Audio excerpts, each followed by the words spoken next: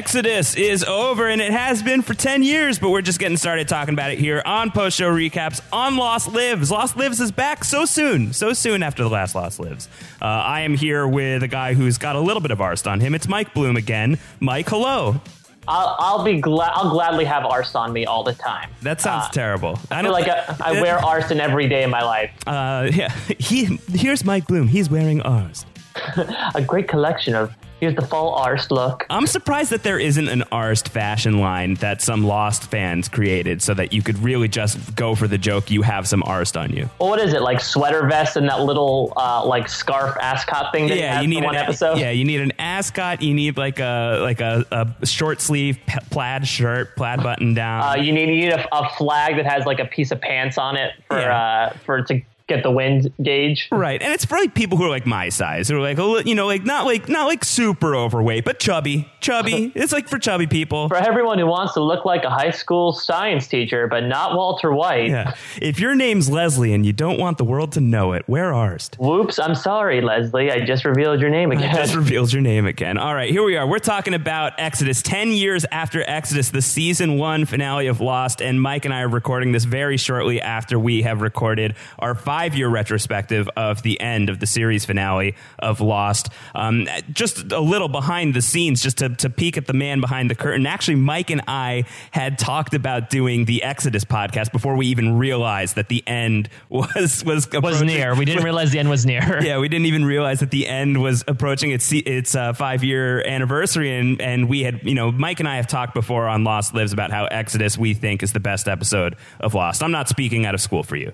No, absolutely not. And I forget what I said exactly on, again, because that we went through this gestation period about 9 months since we did that episode ranking. But I believe I think we said something along the lines, or at least I did, of like, I think that Exodus is one of the best season finales I think I've seen of any show to date. Yeah, no, it's a terrific episode. And, your mileage will vary on which episodes of Lost you think are the best. Some of you will like Trisha Tanaka is Dead more than others. Okay, all right. But you will come together and love each other because you will realize that Exodus is a fantastic episode. Yeah, it's the great equalizer. It's the great equalizer. So whether or not Exodus is your favorite Lost episode like it is for Mike and I, at least I think most people can appreciate that this is a fantastic episode of Lost. Certainly one that's worth a little bit of a deeper dive. 10 years later, 10 years after we blew open the hatch and had no idea what the frack was inside of the thing for an entire very frustrating summer. So it's really fun. And yeah, Mike and I, we were talking about doing this episode and then realized that the end was coming up as well. So let's talk about the end too. So not to diminish our conversation about the end, which I thought was a terrific conversation, Mike, but this is what I've been waiting for. I've really been waiting to dig into Exodus. Yeah, this is also, granted it's a 2-hour end to the series, and there's obviously a lot to dissect there, and it's specifically putting it in the perspective of season 6 in general. Here, we're kind of rewinding the clock a little bit, and not by our turning the donkey wheel. We're going back to the end of season 1, and granted, we now have 3 hours of material to talk about, but now we only really have like 1 season of stuff to cover, so it all kind of balances out in a way. Yeah, I mean, I think this is interesting. What's your experience, Mike? We just talked about the end. We just revisited the end completely out of context without having watched any of the episodes of season 6 leading into the end anytime recently. What was your experience going from watching Exodus after having watched the end out of context, watching the season 1 finale out of context after watching the season 6 finale out of context? Well, I will say that we'll talk. Obviously, I think we'll talk in this podcast about the whole man of science versus man of faith drop, which I think this is the first episode where that idea really gets named and put in there. Yes. So having watched the end and having Jack say John Locke was right is so much fun to watch in contrast to this, where John Locke is spewing his what will turn out to be correct philosophy of we were all chosen to be on this island, and Jack just looking at him completely incredulously. So to kind of track their journey backwards through those 2 episodes was a lot of fun to watch personally. Yeah, absolutely. I think it's a really cool mirror image, and thankfully we're going back. We are doing all of the time traveling nose bleeding for you, unless you guys have taken the trip back in time with us. But at the very least, listening to us talking about Exodus should cause no nosebleeds. Yes, and as long as you have chocolate before dinner, you'll be okay. Or after dinner. Yeah, after dinner is where you're not allowed to have chocolate before dinner. That will cause nosebleeds for sure. Exactly. All right, so let's dig into this. And Mike, I know that there was a way that you wanted to tackle Exodus. So what are you thinking? Yeah, so in a manner similar to the great work that Coconut Pete did a couple podcasts ago with the reasons to love season 6, I figured let's stick on this listicle trend that exists in our society today, and let's go with 23 reasons why Exodus is the best episode of Lost. Fair enough. Listen, if you guys don't agree with us after this, then there will be no convincing you. You know, it does not take 23 reasons to get me on board with you, Mike, but maybe this will work for some people. And I will kind of give a disclaimer here that I'm going to save some of the bigger, more pertinent, some of my more favorite reasons towards the end. But aside from those like 5 or 6, really all the other reasons are kind of compounded together. This really isn't going to be in any certain hierarchy or order. We're not counting down or anything. But there are some fantastic moments that we'll obviously save for the end. So it's like 2 ties. It's like a 5 or 6 way tie for first, and then everything else is tied for second. Yeah, there's a little bit of strata going on. Okay, sure. There's like the A team and the B team of moments here in Exodus. Well, that's fair. There's an A team in this episode. There's a B team. There's a C team. We get the Saeed and Charlie story. We have the raft. We have Jack and Locke. So that works out. And I think there's even a D team with like the caves. The caves. That sucks. To be on the cave squad in this episode, that is a little bit of a bummer for those people. I mean, in general, you'd say about season 1, whenever, except for like the episodes that kind of revolve around the moth and everything. Right. If you're sent to go to the caves, chances are you are not going to be doing anything for a while. That's fair. All right, Mike. Well, that's a lot of business to take care of in about an hour. So let's dig into it. What do you got for me? All right, so let's start with number 1. I will give an honorable mention that I'll say one of the great things to love about this episode, especially looking back on it now, is how much you can tell this exists in 2004 between Walt playing like a Game Boy Advance SP and Shannon referring to Saeed as an Arab. Yes. I think it's fun to look back at like these time capsule moments to be like, oh, I guess that's what life in 2004 was like. Yeah. Do you feel like it's very dated? I mean, we're talking about an episode that aired in May of 2005. It's May 2015 today. Do you think that there is a huge mark in terms of the time that's passed, or are we still a little too close to it to see that it is very much 10 years ago? I mean, I think it's for the most part pretty, since I think the show benefits from obviously being on an island, and specifically the first season is very rustic and very natural because they do not know what is in the hatch and we're not in Dharmaville yet. So they're able to benefit from kind of not really talking about these archaic technology pieces. It's only, I think, when we go to the flashbacks and we start seeing these things that we realize like, oh yeah, that was a thing back then. That was a thing back then. Interesting. All right. So that's your little bonus at the top. So what's number 23? Let's start digging in these numbers. Yeah. So I'm going to start, and this is more of a general concept, but I think it's going to kind of set up the list that's to follow. But it's one of the main reasons. I'll grab something from the A list here to just kind of whet our appetite a bit.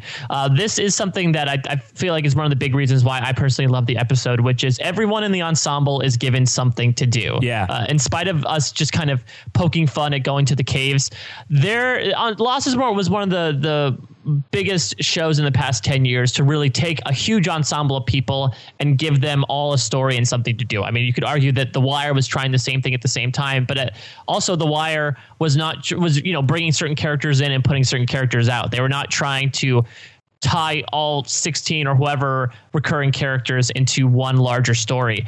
And I feel like this episode especially did an amazing job with giving every single person something to do. Yeah. Which is very, very, very rare. And we've seen it fall out on like other shows that came after Lost, where they're going to try the same thing, but it seems so phoned in when they have to say like, oh, and this character, they'll be doing this episode. I think this had because they were able to say, okay, these people are going to the hatch. These people are in the raft. These people decide to pursue Danielle. These people are going to the caves. They were able to separate them. We're going to get some different combos that I'm going to talk about later on. But I think everyone has, and even with the addition of flashbacks as well, of bringing everyone together, it's really nice to see everyone have something to do in this finale. Yeah, unfortunately for the cave people. But I mean, like you even have, Boone, who's dead at this point. He's going to have flashback stuff to do. You're going to get, it's definitely, a 10-year ago type of thing. But I do enjoy Shannon's scene in the airport of talking about Saeed like that. I think it's just classic Shannon.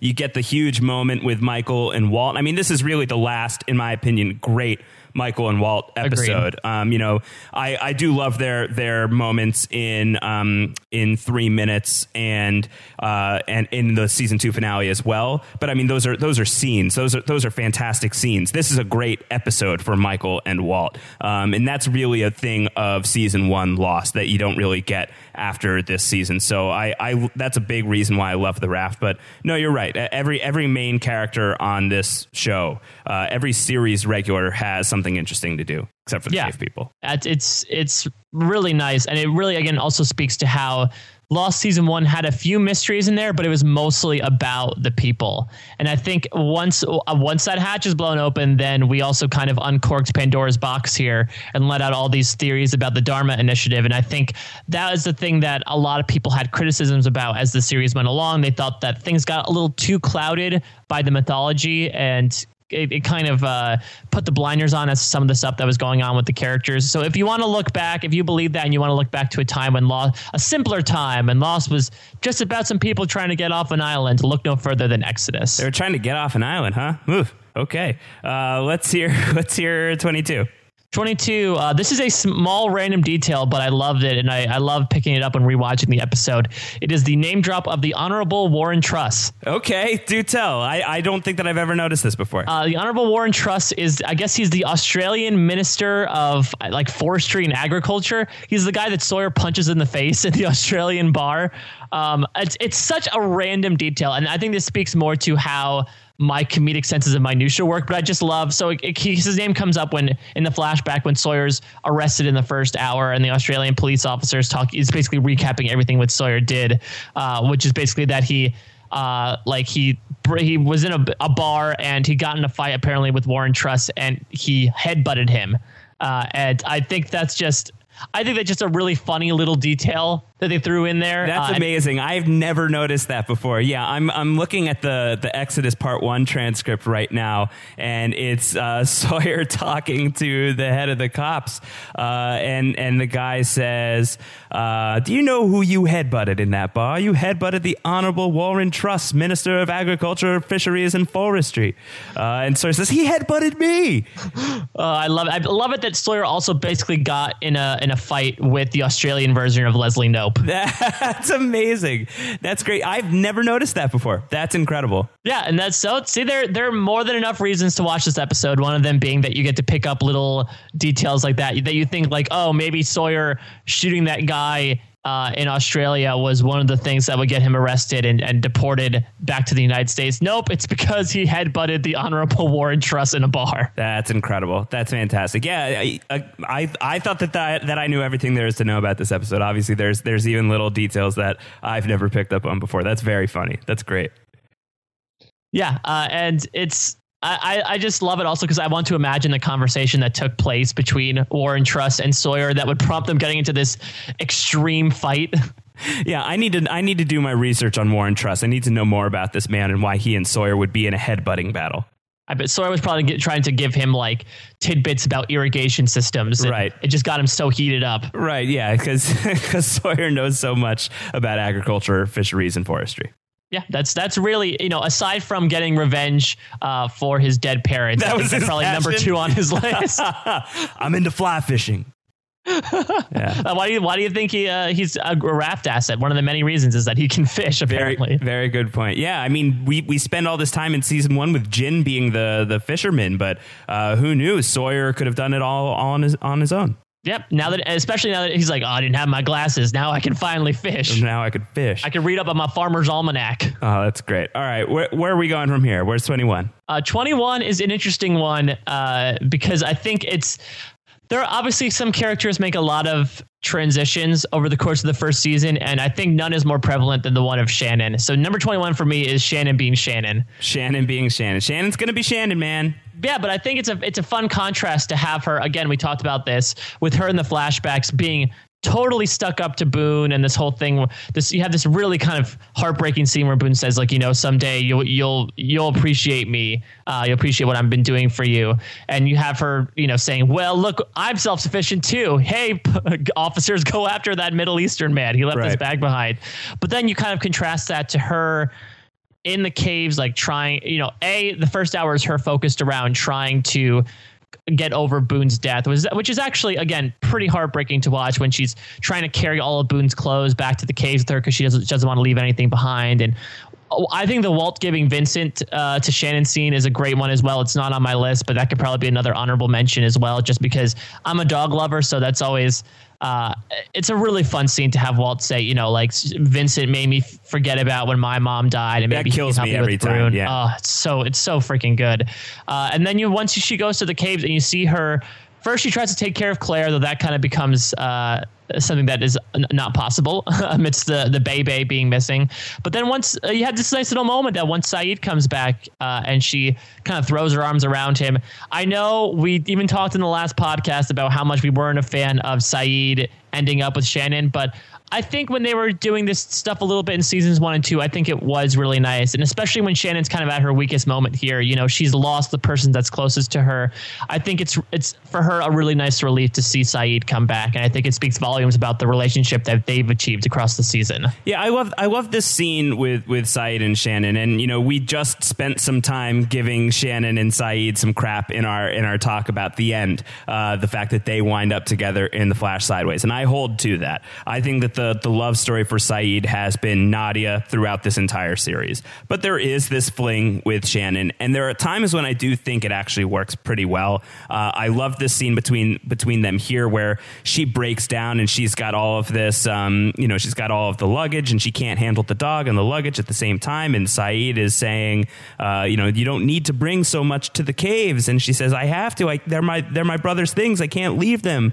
It's too much. It's too much. And I love Sayid's, it won't be too much if I carry it for you. Is Sayid incorrectly quoting Lord of the Rings there? Yeah, I think so. Share the load. I think that's a great Sayid moment, and it's one of the great Sayid and Shannon moments, and there are a few. A few, and I think that Shannon being Shannon, I like that. I like Shannon in the flashback, as we've already touched on. I like Shannon here. I think it's a really good contrast to the growth that she is showing. I do think that, the show does ultimately decide to kill Shannon just as she's become an interesting character. Yeah. And you're starting to see shades of that here. Yeah, I think we just talked about that before, about how if only we had known what would have become of the reception behind Ana Lucia, and how we wish that their fortunes would have been reversed in that rainy jungle in season 2. Sure. All right, let's move on. What do we got at 20? So, let's segue from a romantic partner of Sayid to a mission partner with Sayid for this episode. Number 20 for me is Charlie finding the heroin stash at the Beechcraft plane. Now, I know that this is going to lead into some not so positively received Charlie storyline in season 2. But at the time, just isolating this one scene in there, I thought this was really, really interesting, because Charlie's big storyline this season, aside from him romancing Claire, was him really trying to basically go through detox and try to stave off addiction. And I thought it was so interesting to have, it's sort of Chekhov's Beechcraft a bit in terms of, once they find it, and Sayid just offhandedly says like, oh yeah, and it's full of heroin, without even knowing anything. I think it's just fun to watch Charlie's longing look towards there, and to see like, oh, this guy is not out of the woods yet when it comes to freeing himself from his addiction. Yeah, but it's a great payoff too, from when Boone and Locke discover the Beechcraft in Deus Ex Machina, when Boone like smashes the thing and he's like, it's filled with heroin, and from that moment you're like, oh no, Charlie is totally going to find this at some point. And the fact that they pay that off just a couple of episodes later is nice, that they don't just leave that dangling over our heads going into season 2, where we're like, when is he going to find the heroin? Because he's going to find the heroin. And I think that's great. And there's other shoes that are going to drop with this. I'm not the world's biggest fan of Charlie season 2. I think I've been pretty vocal about that. I think that the You All Everybody's is just the worst. Yeah. I like when Lost gets goofy, but you can get too far as well. And You All Everybody's is just, what a disaster. But I do. There's one scene that I really do like from season 2 Charlie, which is after he's kind of been outed by people that he's I think the episode is the 23rd Psalm. I think it's when he goes out with Echo and Claire, kicks him out, and Echo gives him the statue back, the statue with the heroin, and he goes off into the jungle and has what we now find out is just a giant stash of these Virgin Mary statues. Like, you thought that he just had the one that he had in his bag at the end of Exodus. No, he took a lot. He has a lot. He has a lot of heroin. And just like, even even the look on his face is something akin to, I have a lot of heroin. Yeah. Oh boy. Oh God. That's a lot of heroin. So I really do like that. And it does start here with Charlie discovering this first Virgin Mary statue. And again, another great Sayid moment of, it was filled with heroin. I think that's great. And it doesn't necessarily pay off in the best ways in season 2, but there are some moments where I do think that this was worthwhile. And I think that at least in the moment, it was really cool to see Charlie encounter his demons like this. Yeah, again, it's we just talked about Shannon really seeing her arc personified in these couple scenes in this episode. I feel like Charlie's the exact same way, except now it seems like it's going more full circle because his flashback scenes are him waking up with this random girl and him lying about that all the heroin's gone when he actually pockets his own stash, and the girl kind of beats him up and calls him pathetic. Right. We see him now manically go after Claire's baby because he cares about them so much, which, Sayid would argue that he's kind of coming in too hot there in terms of his we're also experiencing this episode on the brink of Charlie killing Ethan. Right. Yeah. Which some people in the cast or on the show still argued like, well, that was great that you did that, but still it might be a little wrong that you killed someone. Yeah. You killed a guy. So then to have Charlie kind of, I wouldn't say relapse in that moment. Again, we'll see it much more in the 23rd Psalm, and when he unfortunately he kidnaps son to get heroin from Locke. But I think that's the long con. Neither here nor there. Okay. Maybe I'm confusing things. But I'd say that to have this scene or Charlie's scenes don't end on this, but because it's such a big focus, I think it sets up a nice thing that might not pay off in season 2 necessarily of like, well, he's not completely out of the woods yet. Right. All right, let's move on. Let's get away from heroin because drugs are bad. Let's go to 19.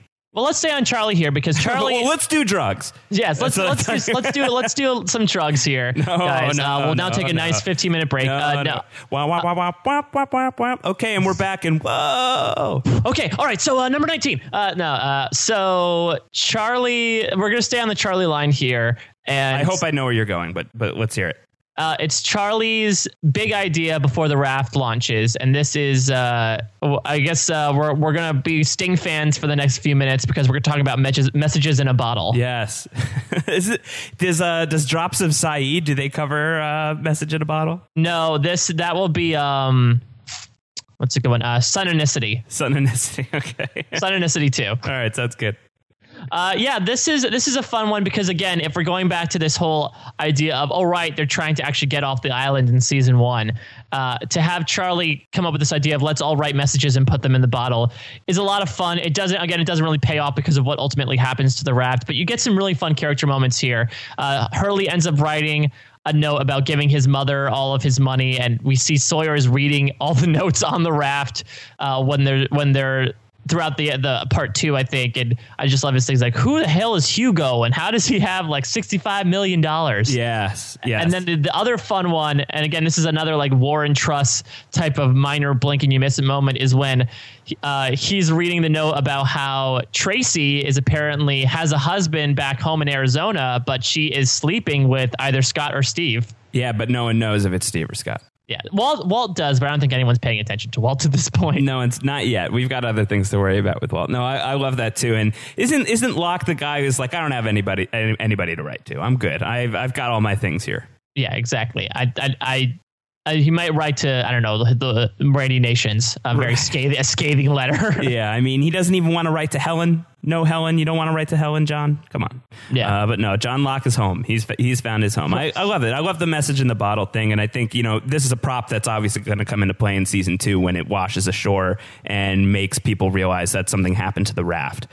So I like this idea of having this out there. But I feel like somebody, I don't know if there was like an official Lost sanctioned thing, but I do think that there were some of these messages from the bottle were released by ABC potentially. I might just be pulling this out of my own bottle, my bottle.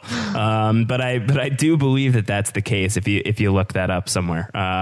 But I mean, I would just love a book if it doesn't exist. I would love a book of just the messages in the bottle from the end of Exodus. We might be 10 years too late for that product, but maybe we can write our own. Yeah, we could write our own. We can write our own messages in a bottle. I think if we write, I think we should all write some Locke messages. Mine would be like, "Dear maintenance company, thank you for replacing the glass in the window after my father tackled me out of it, and I got paralyzed as a result. Please, I do not have any attached money, but my debt is paid in kind. If you stop by this farming commune, and drop my name. Dear everybody at the hippie commune, what was I doing there?" Let's just forget that ever happened. Yeah, let's forget that ever happened. No, the messages in the bottle are terrific. All right, let's move on to number 18. Number 18. How could I go this far without really talking about some Kwans? I can't believe it myself. So the next reason is going to be the significance of Mr. Pake's watch. Okay, let's hear it. So we see it a couple times in this episode. The first is when we have a Sun and Jin flashback where, she ends up spilling coffee on him. This also, again, 2004 talk, the Memoirs of a Geisha references dropped in this episode when they're doing the whole like Seinfeld nail salon thing where they don't think Sun can understand them. Right. And they're like, oh, it's like Memoirs of a Geisha in real life. I remember that. That's that's very, very, and the movie wasn't even out yet, which is amazing. Memoirs of a Geisha isn't out until 2005. It's just a reference to the 97 book. It was just such a hotly talked about movie coming up. Maybe these guys are just real cinephiles, and they're like, do you know that Memoirs of a Geisha is going to be released in December of next year? It's only a year away until Rob Marshall's Memoirs of a Geisha. Yeah, it was a dark time before Marvel movies, where the biggest movies you had to look forward to were Memoirs of a Geisha. I can't wait for the Memoirs of a Geisha cinematic universe. Yes, I'm gonna bring my katana to the theater. Oh my God, what's gonna happen in Phase 3?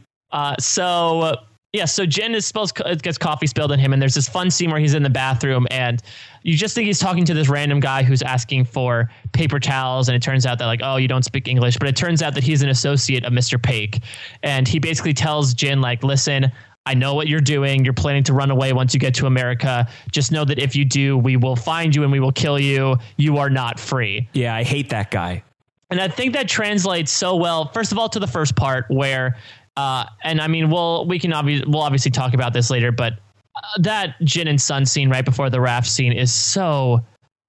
I mean, I know I'm speaking from a very biased point of view. It hits you right in the blooms. It hits me right in the blooms. It's really incredible. And if you track this again back to the "you are not free" type of thing, Jin is really, those words have stuck with him. He's trying to find a way to free himself from his commitments. And even though the island's kind of get him out of certain commitments, I feel like he still wants to free himself and find a life for himself and his wife that is not on some sort of weird island. So that I like that that's also kind of his sort of driving force behind getting on the raft. And then we see the watch come out in like hour 3 when Michael finally decides to give the watch back to Jin, and Jin gives the watch back to Michael. I think that's a fun symbol of Jin kind of shedding away his outer commitments from the world that he was coming from, and really sticking to like, listen, I'm a new man now. I don't need to think about what I was tasked to do beforehand. Yeah, no, it's good. I mean, the Michael Jin bromance is spectacular. It's a shame that it's as short-lived as it ends up being, but when they are just on the same page, they really are the Han and Chewie of this thing, and it's a great combo. Yeah, I think we'll talk about that a little bit more, but. And especially because, if we're looking back at House of the Rising Sun with Jin trying to murder Michael because he has the watch on, I think, again, this is another nice symbol of how far this relationship between the characters has come over the course of these episodes. Absolutely. Absolutely. All right, let's talk about 17. 17, John Locke being an asshole about the dynamite. Yeah, because he really is. He is such an asshole. He really is. All right, let's hear it. I know he's right. He ends up being right, as Jack says in the end. But God, he is such an asshole here. Where I'm referring, yeah, exactly. I'm referring specifically to the scene where him and Jack are handling the dynamite, and Locke just says, "You ever play Operation? Yeah. I was never good. I always got hung up on the funny bone." Oh, what an asshole. This is like 5 seconds after Leslie Arst has blown up everywhere. Yeah, Locke needs to know how to read a room. That is not his skill. Listen, John Locke might be right in the end. John Locke might be vindicated by everything that happens in the final stages of Lost and everything that happens after he dies. He might have been on the right path. He might be the only person on Oceanic 815 who gets it immediately. That being said, whether or not he's a good guy has nothing to do with the fact that he has no social skills. He is terrible with people. And you said it well. He does not know how to read the room. Yeah. He's the guy who shows up at Boone's funeral covered in Boone's blood. And he's the guy who is making operation jokes with highly sensitive dynamite right after it's blown up Leslie Arst in front of their very eyes. He's an asshole. Absolutely. John Locke being an asshole about the dynamite is perfect. Yeah. And I love, Jack tells Kate later, like, I think we're going to have a Locke problem if this succeeds. And I think he's alluding to the man of science, man of faith stuff. But part of me wants to think that it also alludes to the fact, like, we're going to have a Locke problem. He does not know how to say appropriate things. He's just so awkward. No, I think so. And I honestly, I think that seriously feeds into it. I think that somebody like Jack, who is a man of science, as he identifies, he is a doctor. He, has, it's not his field of expertise, psychology or anything. And Lord knows that there were times in his past where he probably could have benefited from some therapy, but he, better than many of these other people on the island can recognize when somebody's got something a little bit off about them. And I think that the guy who is making operation jokes with the highly sensitive dynamite, that's setting some flags up. So I think Jack, when he's saying we're going to have a Locke problem, it has as much to do very seriously with this joke that he's making. It's like, not funny. That's not funny. And that's very dangerous. This is the type of person you are. I think it would have been amazing if, once their conflict comes to a head in a couple seasons, Jack just brings it up again like, well, you made the operation joke. Yeah. Oh, God. It's amazing. That's really good stuff. Yeah. So I guess segueing here into our next topic, we're going back to it was alluded to in the Michael and Jin stuff. It's raft talk. Raft talk. Because it's a bottle gimmick. You put these four guys onto a raft for basically a 2-hour episode. There's really not much you can do with them except to really make them flesh things out. And it's really Michael and the other three guys. And you have all these different scenes that are really a lot of fun from a character perspective. You have Michael and Walt talking, and Walt just kind of asks Michael, why didn't it work out with you and my mom? And I think that's fun in comparison to some of these flashback scenes where you have Michael and Walt really not getting along, and Walt watching Power Rangers at 5 a.m, and then Michael calling his mom and being like, Walt's not part of the plan. I have no idea how to do this. We talked about some of the Michael and Jin stuff. The Michael and Sawyer stuff is really interesting too, because it's so back and forth.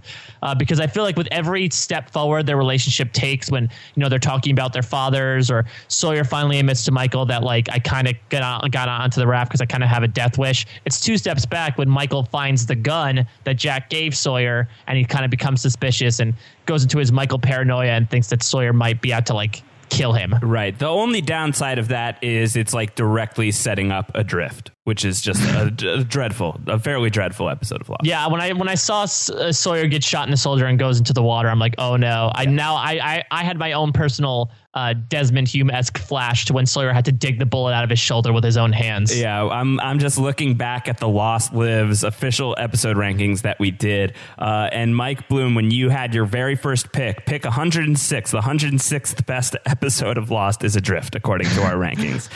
So no love lost for you and the Mike and Sawyer stuff on the raft come season 2, but you like it here in season 1. Yeah, I really like it, especially because, again, these are just like kind of Michael and Jin. These are two guys that didn't necessarily see eye to eye. We even see a little bit of them at odds in the first hour, when it seems like Michael is starting to trust more in Jin than Sawyer, and kind of says okay, Sawyer, you go off and you don't work on this. And when the raft when it kind of botches its first attempt to get into the water, he automatically blames Sawyer. So there's some tension there, and I love how it's sort of resolved for a second, until even when the radar stuff goes off with the boat, they're arguing about when setting up the signal flare. Michael kind of snipes at Sawyer oh, you're gonna shoot him. Right. And I think that's when things kind of become undone between the two of them. Right. I'm sure we'll get into that a little bit more, but even just that scene on the raft right before Mr. Friendly and the others shows up, the frenetic pace and just the panic in everybody is so good. Yeah, and especially, again, great sound editing on this show. Just the fact that there's no music, it's just scored by this constant beeping of the boat on the radar. It just makes things, it's almost like you could equate it to a time bomb going off, that there's almost a countdown. Oh, don't say that, poor Michael. Yeah, that if he just true. Spray that time bomb with all the antifreeze you've got. Stay here forever. Yeah, don't spray the radar with antifreeze though, right. Michael. That would not make things good. That might have been better. That could be true. Like now we won't even know if they're coming. No, we know now. They were screwed no matter what. Yeah, very much so. All right, let's hear number 15. Another of these lost numbers. 16 was Raft Talk. What's 15? 15, Hurley Bird making an appearance. You know, one of the many things from this episode that got Lost fans in a tizzy over the next few months of things to just theorize and talk about is the bird that people could have sworn said Hurley's name as it flew off. Yeah, absolutely true. Where do we get the Hurley Bird in this episode?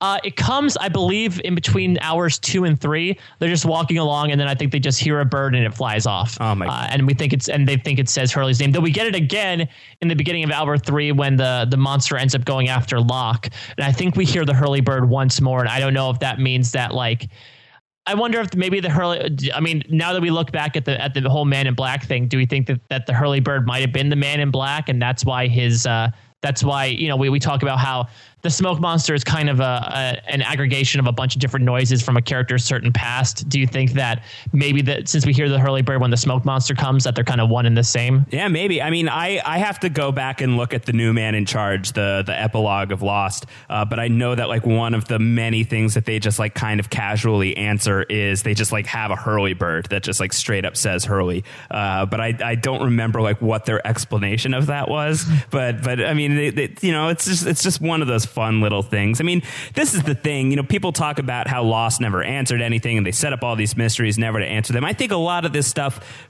got expanded in the minds of super creative fans who just could not stop thinking about the show, really active imaginations. And I think that the Hurley Bird is a really good example of something that was just this weird little thing that fans latched onto and the writers ended up having fun with, having the Hurley Bird show up in the season 2 finale and other places. I think it's just the writers having some fun. And I love that they address it in the new Man in Charge, and they totally didn't have to, but it's great. First sighting the Hurley Bird. I like that. And it's also a fun little kind of, if you want to equate it to Hurley's paranoia as well, because he hasn't found the numbers are on the hatch yet, but you can see, after his flashback, he's chanting the numbers to himself. So after seeing the numbers episode and you start to see a little bit into Hurley's psychology, the bird could also be kind of a manifestation of his sort of paranoia about the outside world and how he's the unluckiest person on Earth. As long as there's no Dave Bird.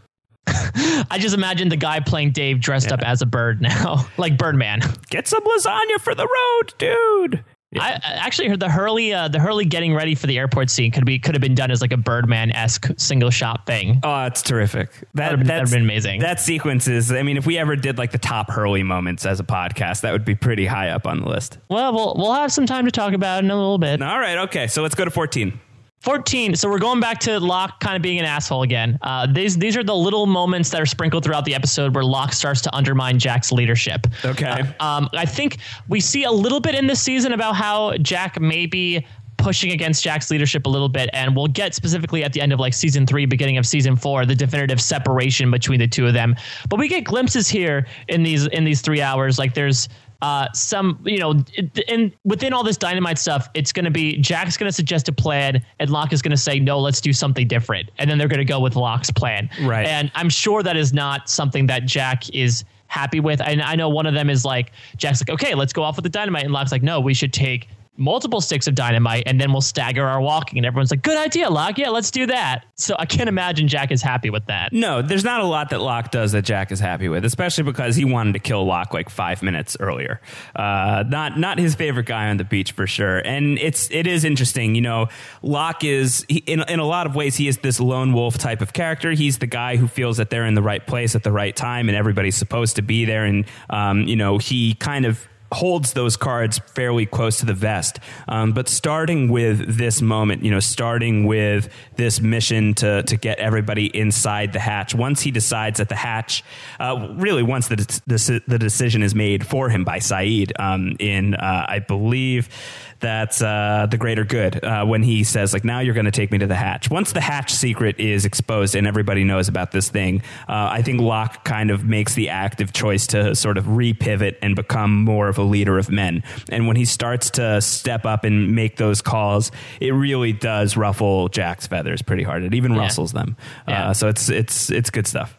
Yeah, and he's also the one that suggests they draw straws because Jack is, remember, one of the ones who initially says, like, no, I'm going to take the dynamite. Yes. And Doc's like, no, we should draw straws. Though I can only imagine if there was probably something on the cutting room floor where they drew straws and Kate got it. And Locke says, well, let's start arranging Kate's funeral now. Yeah, what a dick. Everyone's just like, oh, Locke, don't. Too soon. Too soon. Way too soon. All right, what do we got at 13? Unlucky 13. Unlucky 13 is one of the unluckier characters in season 6, Dr. Saeed, Medicine Man. Dr. Saeed, Medicine Man. All right, I was hoping we would get to talk about this. And how gunpowder is like the duct tape of medicine. It can be used for anything. Oh, man. Yeah, very easy to just look at Charlie Pace as comic relief or the guy who is tortured by his drug addiction and all of these things. But in truth, Charlie is a little bit of a badass in his own right. And it's not just that he's going to sacrifice himself in the season 3 finale. He's going to finally kind of go through with Desmond's visions of Charlie always dying. There are moments along the way where Charlie just really steps up to the plate and does something really awesome. And in this case, it's like a passive doing something awesome, but just the way that he's up for it is really cool. He gets hit with one of Rousseau's traps. He gets this cut over his eye. He's bleeding so badly that he's going to need to turn around unless Saeed can do something right there on the spot. And it's even Saeed is like, you don't want me to do this. And Charlie's like, no, I want you to do this. I want you must have some field medicine training. You must know what you're able to do here. And Saeed's like, all right, this is going to suck. And he pours the gunpowder in his wound and lights it. And it's pretty amazing that he just doesn't turn into Two-Face there. Yeah. He lights freaking gunpowder on his face. I'm surprised. I'm surprised. Two-Pace is what I say. Two-Pace. Well, I mean, he's sort of a Two-Pace in season 2, I guess. Yes, he is. It's weird to me that, like, I just don't understand the science behind it. I'm not a scientist. I'm not an artist. Maybe artists could have explained it to me before he perished. But I just don't know, like, how did the chemical reactions close up a wound in that regard? I don't know. We got to get a doctor on the line here. Any doctors out there? Somebody let us know. Hit us up on the feedback. postshowrecaps.com/feedback. Explain this one to us. Yeah, because I wonder, because A, we don't know how it works, and B, we would be horrible in this situation. I don't think that either you or I, Mike, would have the bravery of Charlie here. We'd be like, nope, I'll just go back to the beach. Nope. Yeah, everything's fine. You got the baby, right? You got to take care of the baby. Rousseau. It'll heal. I'll be a third wheel. It would be pretty awkward. You just go. Get me some ice. I'm good. It's merely a flesh wound. Just a scratch. Yeah. No, it's good. It's good. I love it. Yeah. I also wonder if Saeed was just being like, okay, I don't really know what to do here. Okay, let me cut open this bullet. Yeah, improvising. Explosion will help. And Charlie's like, oh, I feel cured. But he still has like copious amounts of blood just pouring out of his wound. What's the worst thing that happens? Charlie's head explodes and Saeed is now free to go full Saeed speed and save the baby. And he's like, yeah, we lost Charlie. But, he's lost people in war before. It wouldn't be the end of the world. Yeah. Charlie lost his head in more ways than one. Yeah, absolutely. All right, let's move on to 12. Number 12, Jack has control problems. Yeah, he does. And this is sort of stemming off of what I talked about just a couple of reasons ago with Locke undermining Jack's leadership. This is specifically when Jack says he put the dynamite in Kate's bag, but actually put it in his own. Yeah, this is Jack being an asshole. Jack being an asshole with the dynamite would also be an appropriate description of this. Yeah, a lot of people are just assholes with this dynamite. So rude after we lost Mr. Arst. But yeah, I think again we're starting to plant the seeds a little bit of this whole Jack versus Locke rivalry, that some people are going to become not so happy about Jack's leadership style, and it's not more prevalent here than Kate, who is really, really pissed that Jack flat out lied to her and said, you know what? No, I'm gonna screw the straws. I'm taking the dynamite back. Yeah, something I talk about a lot on Lost Lives is how it's like the setup of Jack and Sawyer, how Sawyer is the guy who is actually a hero in like an asshole's clothing, and Jack is actually an asshole in hero's clothing. And like he has to reform himself so that he's actually worthy of the hero clothes that he's wearing. And there's a lot of moments early on before you realize even that this is the direction the show is going in. Like I feel like that flag is really planted in the season 3 finale, and going forward you start to realize that Jack really really is making shitty calls and is, very much directly or at least indirectly responsible for a lot of people getting hurt and killed.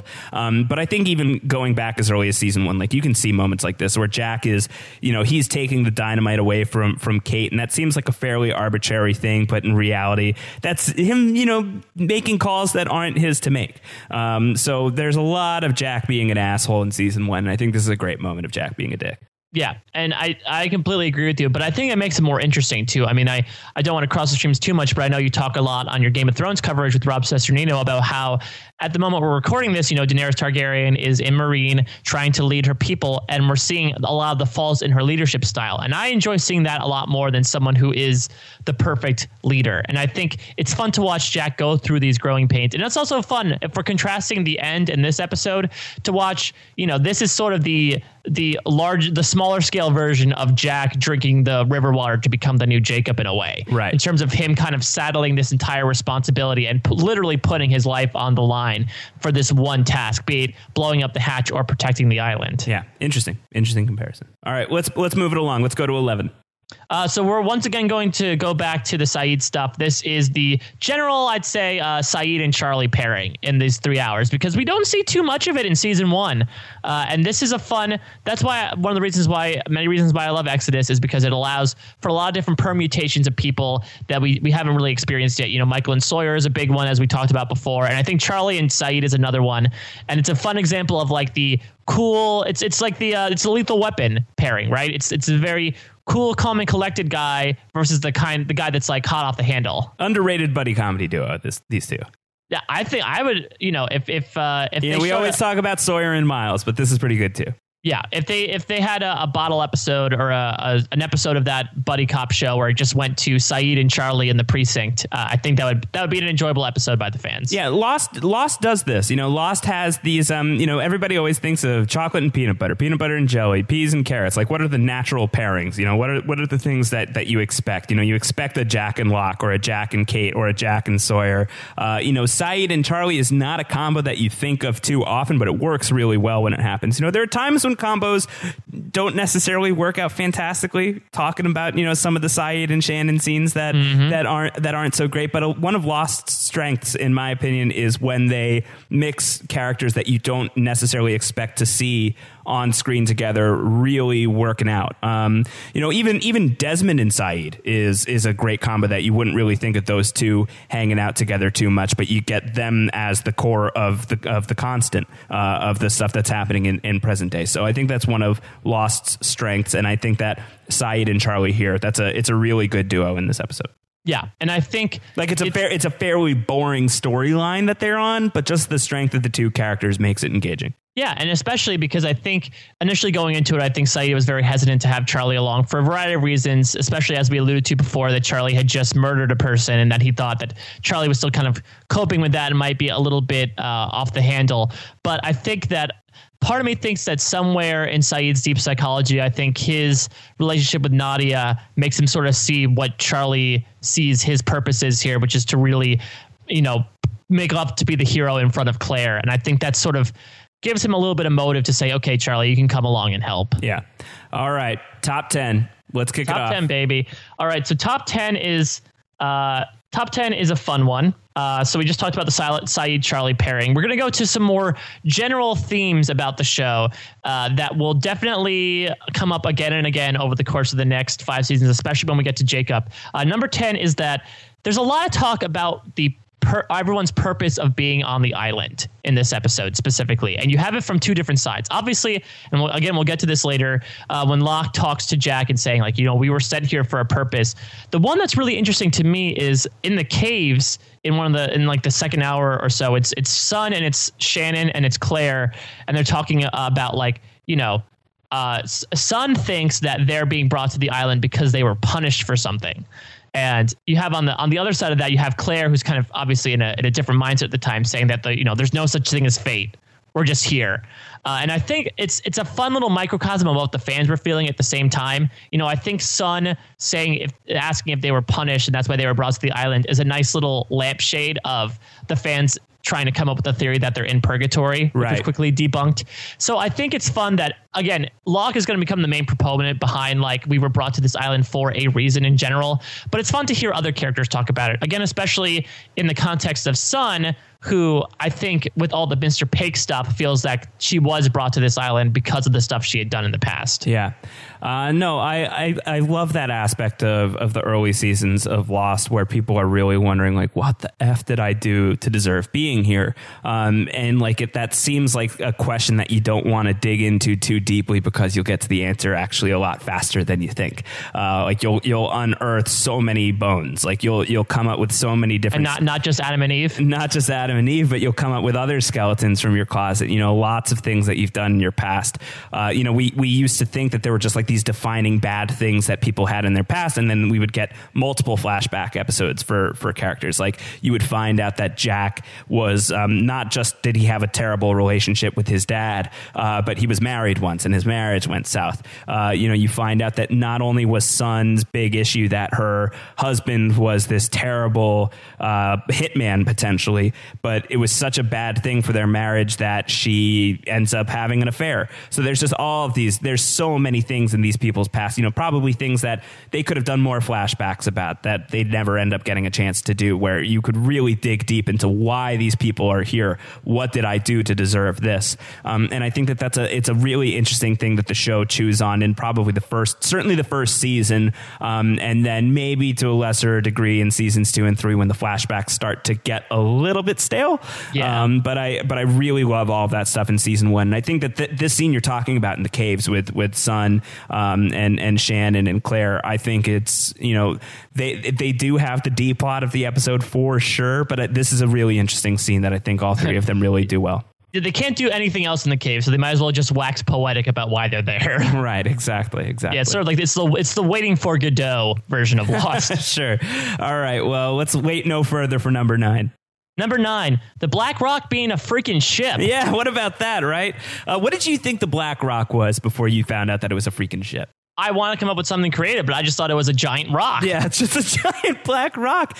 I mean, I remember just like my brain going wild with theories of what is the Black Rock. Like you would think that it was probably like the headquarters of the Others, or it was like some actual mystical black rock on the island where horrible things were, descended from. Like it's like maybe some dark crystal where the monster lives, or any of these things. No, it's just the name of a ship. Just the name of a ship. And that's one of those game-changing moments in an episode that is full of game-changing moments. And it's a fun way to end that first hour, too, where, there's a lot of different little cliffhangers that lead us from hour 1 into hour 2/3. And this one of them being that, oh, yeah, there's also this random, schooner from like the 18 or 1700s that's washed up on shore. I think that's one of those. It's not a schooner; it's a sailboat. I'm sorry, I'm not very. Despite being from Connecticut, I'm not very nautical. A schooner is a sailboat. So I probably missed the directions to the Catalina wine mixer. But I think that it's just fun to see that happen because that opens up so many questions of like, okay, wait a minute, where did these people go? Right. How long has this been here? How did the boat even get, it's in the middle of the jungle. How did that happen? And obviously we'll find out very, very far in the future in Abiturno. But I think this is just one of those little fun things that the creators did in the finale to really just throw out a bunch of different questions that will try to satiate people's appetites over the summer. Absolutely. No, the arrival of the Black Rock was fantastic. And however many questions I had about the thing before I knew what it was just amplified the moment that we find out that it's a frickin' ship. And it's a great set piece on Lost. It's at the center of a lot of history on this island. It's what brought Richard Alpert here. We don't know that yet. It's what destroyed the four-toed statue. We don't know that yet. We don't even know that there's a four-toed statue yet. So there's a lot of cool things that stem from the Black Rock. It's going to be the source of all the dynamite that we're going to see throughout the show. So terrific stuff with the Black Rock. Terrific, as Frank Lapidus would say. Yeah, absolutely. And I do love that. I believe it's Locke knows a lot about it, more about history than what you would think. He seems like one of those pawn shop guys who he just checked out the ship. He's like, oh, yes, it's from roughly this time period. They were transporting mining equipment. Yes. Yeah. He knows a lot. All right. Let's go to Lost number 8. All right. So Lost number 8, which is one of the final things that we'll see in this episode is the final montage. We love our montages here on Lost Lives. The final montage of everyone getting on the plane. And I think the flashbacks in this episode in general are awesome, because this is, again, aside from like seeing Hurley get arrested on the TV in the station where Sawyer is, we don't really see a lot of the characters interacting at all directly or talking to each other. And we get glimpses of that throughout these flashbacks, and we see it directly in this final montage, which is, everyone getting on the plane. They're in their various states of life. You have again that really heartbreaking moment where Shannon's freaking out about her inhaler and Boone gives it to her. You have Locke being very sullen about the fact that he really can't do anything. He had to have people literally carry him onto the plane. Hurley just made it on, and he gives that little thumbs up to Walt, which is so goofy, and Walt is actually able to look up from his Game Boy for once in like the next 3 hours to actually do something and not talk to his father. Yeah, we find out that the comic book is Hurley's. Yeah, so there's a lot of fun little moments here, and I think it's fun to like kind of end at the beginning, if that makes sense, considering that we're ending the flashbacks for season 1 shortly before the plane takes off and then everything goes to hell. It's fun to kind of to really sum up in our heads, like, okay, this is where everyone was before the plane crashed. And it's a whole aggregation of all the flashbacks that we've been seeing in these 20 plus episodes. Yeah, I like it too. I think it's a cool idea that we're with the finale of season 1 of Lost, the flashbacks are focused on what were their lives like in the final moments before their lives changed forever. What was life like before they knew what the island was, before they knew what a smoke monster was, that there was a tropical island somewhere with polar bears on it, before they knew about this French signal that's been playing for years and years and years. What was their life like before they knew each other? And it's a simpler time that we're getting to see, even though of course it's also a complicated time in the lives for a lot of these people. But it's more straightforward than how it will be once they crash upon this island. But I like that as sort of the final note that you're leaving season 1 on, because their lives are about to change when that airplane cracks in the middle of the sky. And Lost is about to change as dramatically as soon as we go down into the hatch. And yeah, that was a really tough summer to endure, wondering what's down there, wondering what's beneath, what's down here with this broken ladder. And we're looking up at Jack and Locke. What are we coming down to, and when are we going to find out? That was really difficult to endure, but it was such a game changer when we did finally find out what's down there with Desmond and the button and all of this stuff that's going to completely change the face of Lost forever. And I think that there's something really cool on a meta level that the flashback of this episode is similarly focused on what these lives of these characters that we're going to know and love for the next 6 seasons, what were those lives like right before they changed forever. So I think that there's a cool parallel there. Yeah, and I'd say you just mentioned briefly about how the flashbacks did get a little stale in seasons 2 and 3. In my opinion, if this was the last of the flashbacks we'd seen until the big game changer of the flash forward at the season 3 finale, I actually would have been pretty happy with it. Sure. I mean, there's still stuff that we'll get that I like, finding out about how John Locke gets in a wheelchair, just as one example. But this is I wouldn't say it's the last great flashback, but it's a tremendous flashback. It's a tremendous use of the flashback format. Yeah, I agree. All right, let's go to 7. Lucky 7. Lucky 7. Lucky number 11. And to go with 7, you gotta go back to the Kwans here. And I talked about it before, but it's the son giving Jin the Korean to English dictionary before the raft takes off, and so thoughtful. So, and it's I mean, first of all, yes, very thoughtful, very practical, because he's going to be stranded in the middle of the ocean without her and with these guys that only speak English. So very practical, but so emotional, because also at the same time, they like apologize to each other and they finally are able to say goodbye and kind of come to terms with the fact that he's leaving on the raft, which is a very, very heartbreaking, considering that they're also not going to be reunited for like another like 2 seasons or like another like season and a half. But it's just so it's just such a fun scene, because even within this, you have Jin. He echoes what Sun's sentiments were before about how he feels like he was or Sun will echo his sentiments later, I should say, because this comes first chronologically, that he says, I feel like I have to go because I was brought to this island because I was punished, right, and I want to save you and I want to get you off this island. And I think, again, it's been a very weird relationship between the two of them, both on the island and off through flashbacks. And I think having the two of them come back together before he leaves is for a Kwan lover like me, you can't get any better than that. And it's so well done, and it's so well acted, and it's so simple, but I love it. It's one of their best scenes together in the whole series. It's really, really moving stuff, and it is the final note that is going to launch us into the raft launch, which I'm sure we're talking about later. Oh, yes. Yeah, so I don't need to get into it in too much detail right now, but it's such a beautiful scene between these two. And, you know, I sometimes give Jin and Sun some crap for lacking some sexual chemistry. I do think that that's the case for a lot of Lost. But like, you do get a real romantic chemistry in this scene. And it's pretty impressive considering we've just spent all of season 1 of Lost pretty much loathing Jin, you know, not having a lot of fondness for Jin until you get to his episode where you find out he didn't burn the raft. He's not a hitman. He hates his job as much as Sun hates his job, if not more. And to get from that character, you know, fairly recently at this point, I off the top of my head couldn't tell you which episode number that was, but not too long before Exodus, to get from there to the Jin here, who is really just, you know, emotionally crushing you with this scene where he's saying, I've been punished and I have to get you. I'm going to save you, son. You know, it's really a testament to the writing and just like the really subtle character work that's done on the show that is a huge part of the reason why something like Lost was so special at the time and why it really, you can't try to replicate this show. You know, there's just something really natural about it. And I think that this scene is a real testament to that. Yeah, and it harkens back to one of the first scenes we see of Jin and Sun in the flashbacks, which is Jin proposing to Sun. Because I do feel like, especially over the course of season 1, we haven't exactly seen them be the most loving couple, especially considering there was this weird, like, awkward stuff between Sun and Michael. And that's even in a little bit of the raft scene as well, when they try to say goodbye to each other. And there's this like really awkward friend zone handshake. So awkward. But I would, you know, I'm surprised Locke wasn't there to comment on it. If only, oh, looks like you're in the friend zone. Welcome to the club. Join the club. Join the club.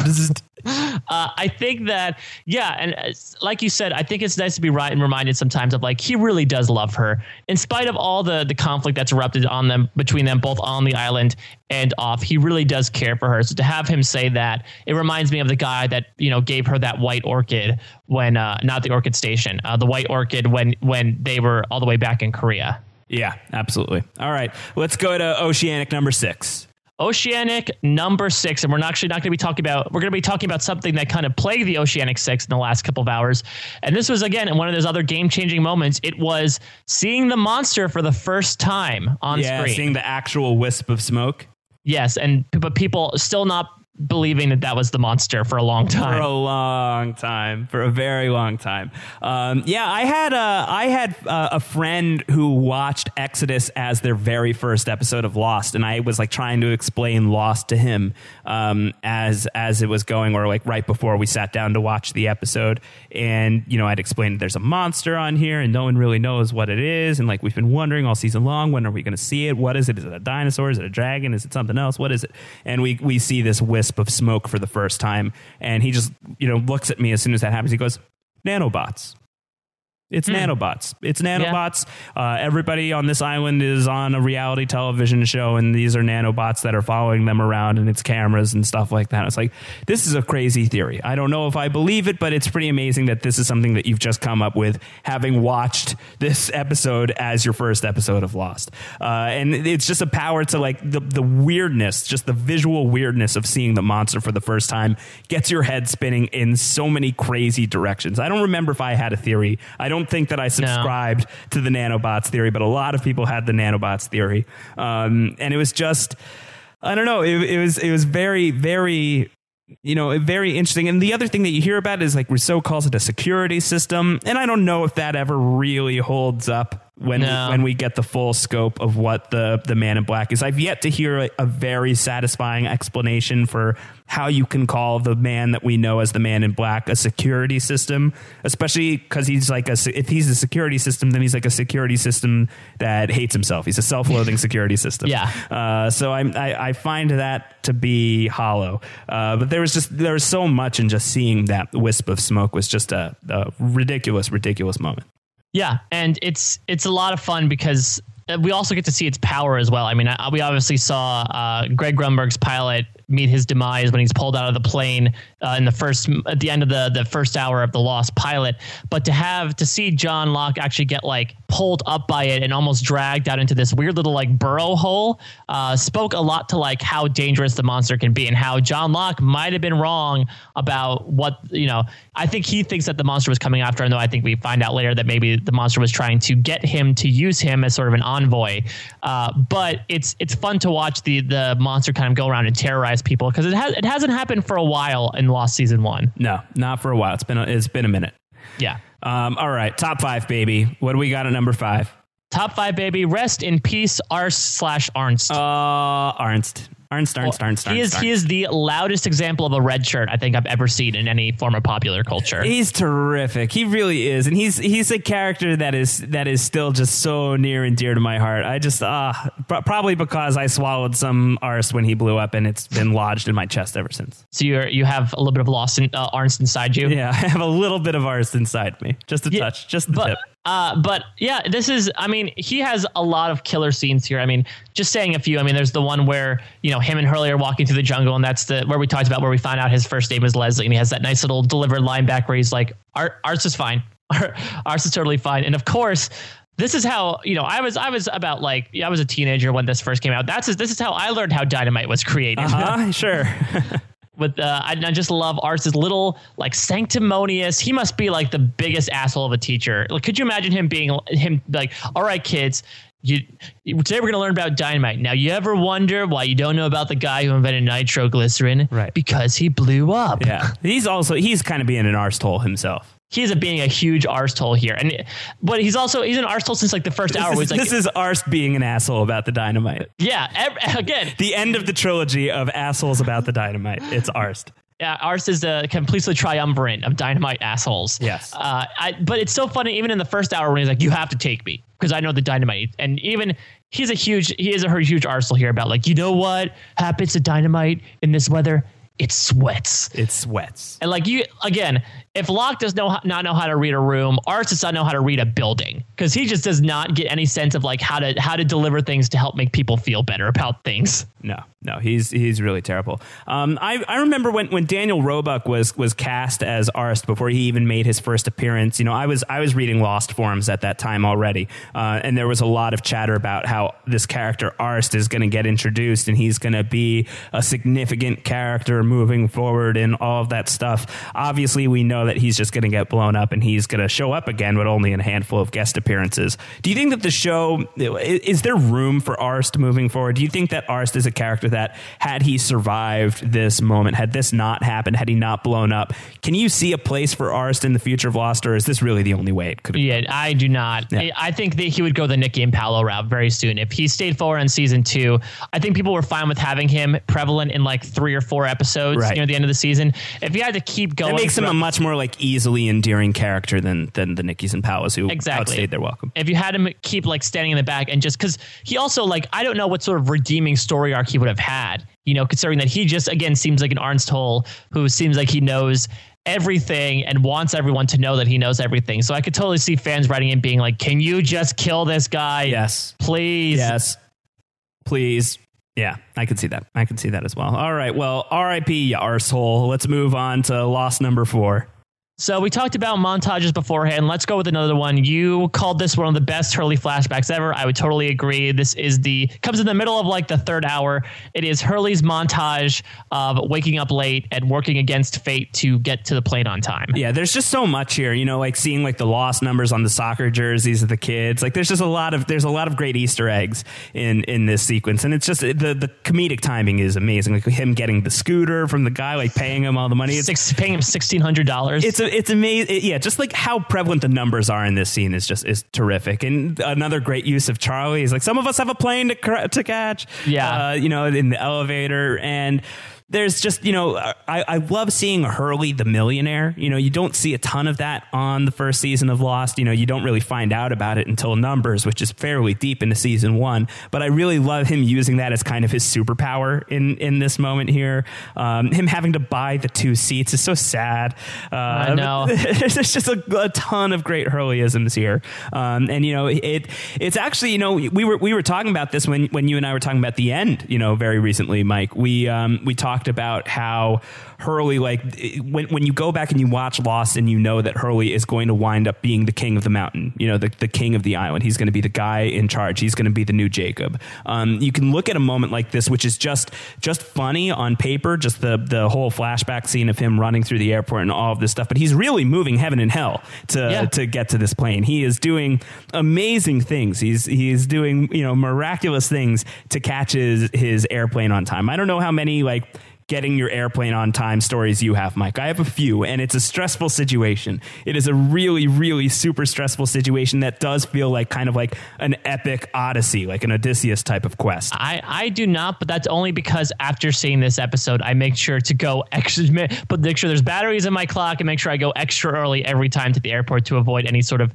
catastrophes between customer service being slow as all hell or long lines at security. Yeah, there is we would be here for way too long, but there's a great Costa Rica story with me and my family. The Costa Rica job? The Costa Rica job that I'm a specialist in. Yeah, there was this I'm getting angry thinking about it. Ask me to tell you sometime, I'll tell you. But there's this real feeling of just being Herculean in your path to catch your airplane. And for the fact that he's able to do this, he's able to endure so much. He's able to move mountains. He's able to, to part the sea and get to his seat on time, which ends up being, arguably not fantastic, but in the end, it's good. Yeah. He's literally in the end. Literally in the end, it's going to be good. But it's a cool testament to just the abilities of Hurley from the very beginning, from very early on in the series, that Hurley is a guy who can make miracles happen.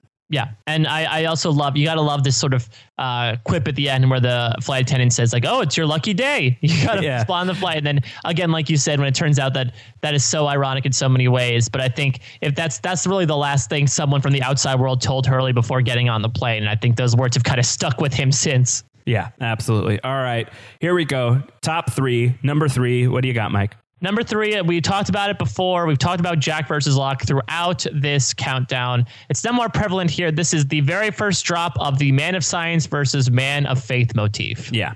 Very important moment in the show.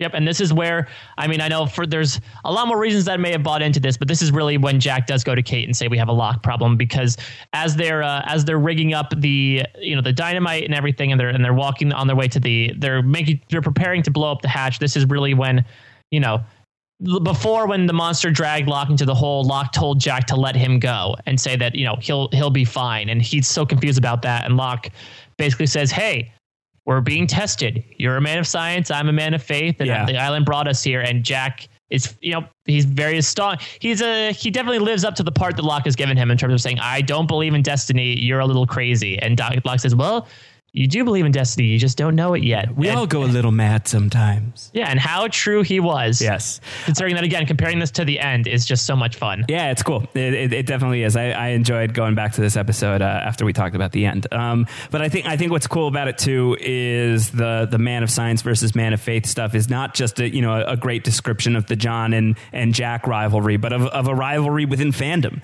People who were really driven to have the answers to every single thing. People who thought that the island itself was going to be explained by the Dharma Initiative once we find out what they are. I think I've said this in a past podcast with either Pete or Ben, one of my college friends who's appeared on this that I watched Lost with for the first time when it was airing. We in our college dorm room, we got to the Dharma Initiative and we're like, all right, there you go. That's the answer to everything. It's science, people. This is the polar bear. This is the everything.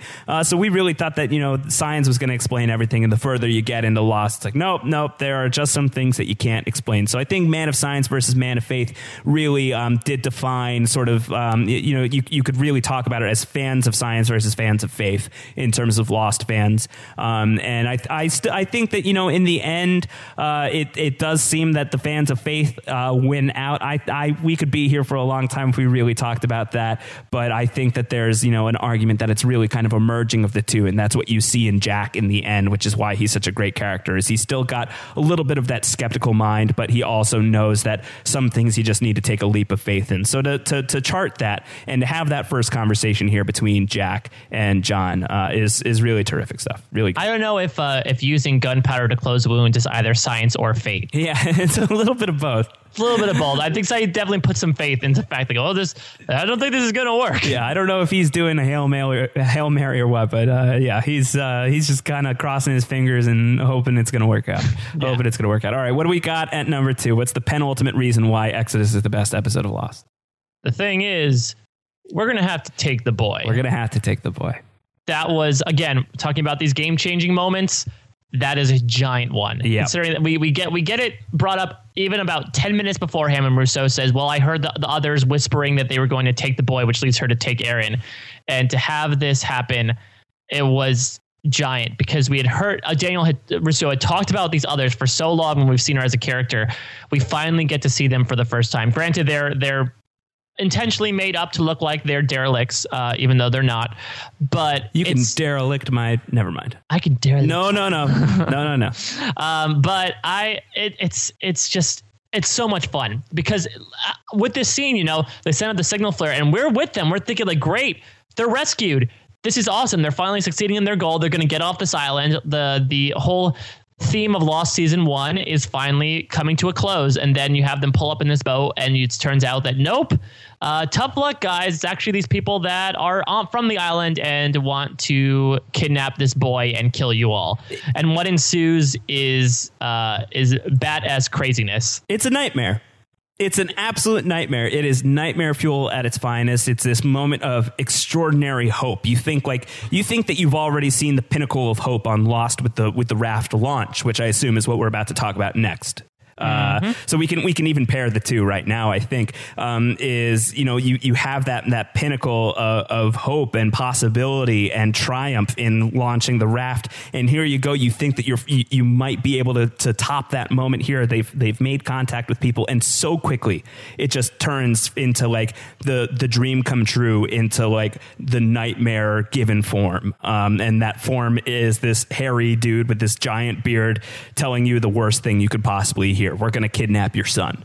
And it is so frightening. I think, if we were to look at like the most horrifying moments in Lost, like what are like the most horror movie types of moments, this would be for me very high on the list. Could be number one. The fact that like the show ended its first season by kidnapping a child, and they really don't resolve it for another full season pretty much is really, really gutsy. Really gutsy that this show had the cojones to do that. So the thing is, we're gonna have to take the boy, and I think that that's a line that you could say to a lot of people who aren't even like deep cut Lost people, and they would know what you're talking about. It's also so freaking dark.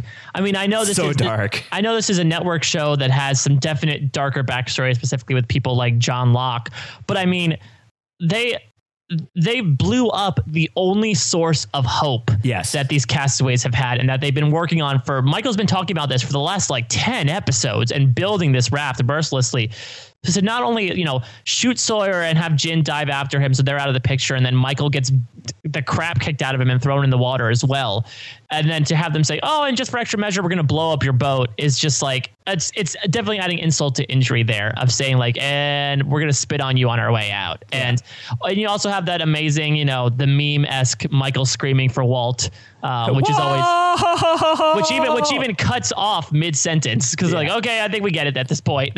Yeah, absolutely. So all of those reasons, you can, we'll talk about it in a second here for the actual raft launch being really a king of Lost sequences, but it's easy to think about that first and to kind of forget about the raft exploding and Walt being taken away and Sawyer getting shot and being introduced to these new bad guys and like seeing the others beyond just Ethan, like seeing them up close and seeing what they do. So it really is such a nightmare. All right, well, let's talk about number one. Let's talk about the king of all Lost sequences, the raft launch. Yeah, Josh, there's even like, what else do we need to say? I know there are not many things that make me emotional and shed a tear consistently in terms of pop culture. This is one of those few moments.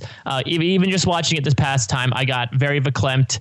I needed a moment, and it's beautiful in so many ways, and it's so complicated because you have the Jin and Sun stuff, you have the Vincent and Walt stuff. Oh, that's such a killer. It really is. Vincent, go back. you have the Sawyer and Kate stuff when Sawyer realizes that Kate didn't say goodbye to her, and they kind of have a complicated romantic history as well. Yeah. And then you have the launch itself, and you see all the mixed reactions of people, and the fact that, again, this is the beacon of hope for these people, and it is taking off, and it's supposed to be the happily ever after to this fairy tale. And then again, contrast that to we're going to have to take the boy scene, which is sort of the dark epilogue to everything. But you talk so much about the Giacchino score. It is just it's a beautiful scene. It's an absolutely beautiful scene. Yeah.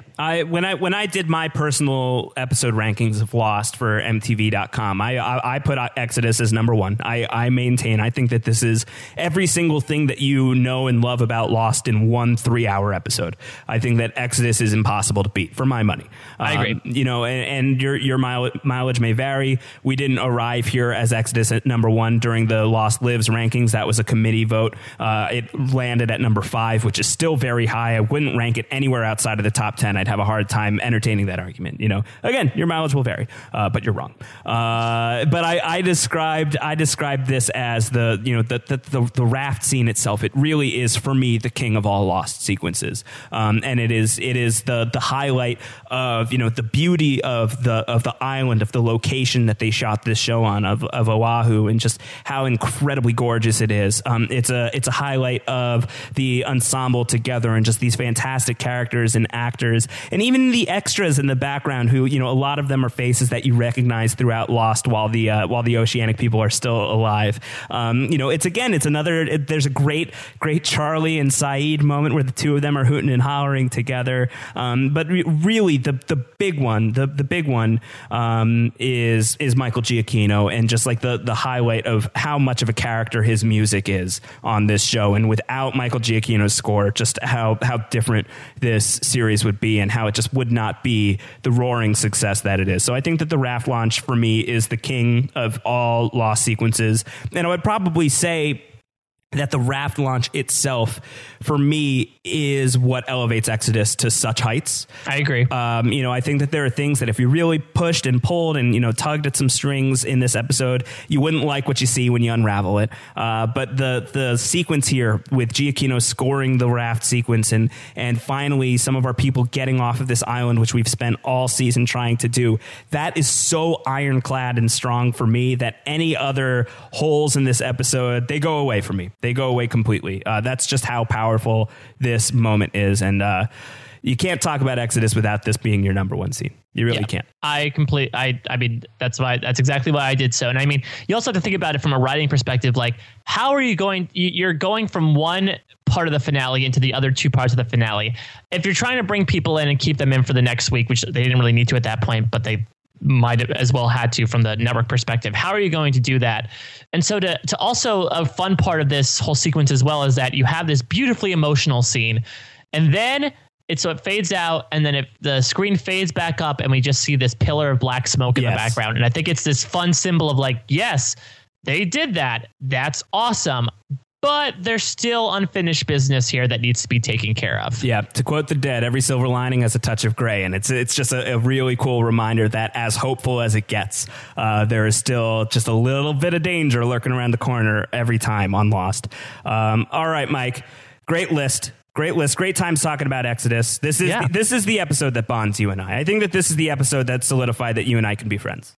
This is like the version of our gunpowder wound treatment. Yes, exactly. Now we have a bond solidified through the experience we both went through. Yeah, I got hit in the face when we were doing the rankings. I got hit in the face when you pulled Trisha Tanaka is dead so early. My head was gushing blood right over my eye, and then you hovered over me and said, "It's okay, I can heal this." And you declared that Exodus is your favorite episode of Lost, and I was healed. And I said, I'm pretty sure this works. I'm pretty sure this works. You were right. You took a leap of faith and you were right. But no, like we said at the top of the podcast, we were excited to talk about the end, and I think that podcast came out really well. But you and I were really, really jazzed to talk about Exodus because this is our favorite episode of Lost.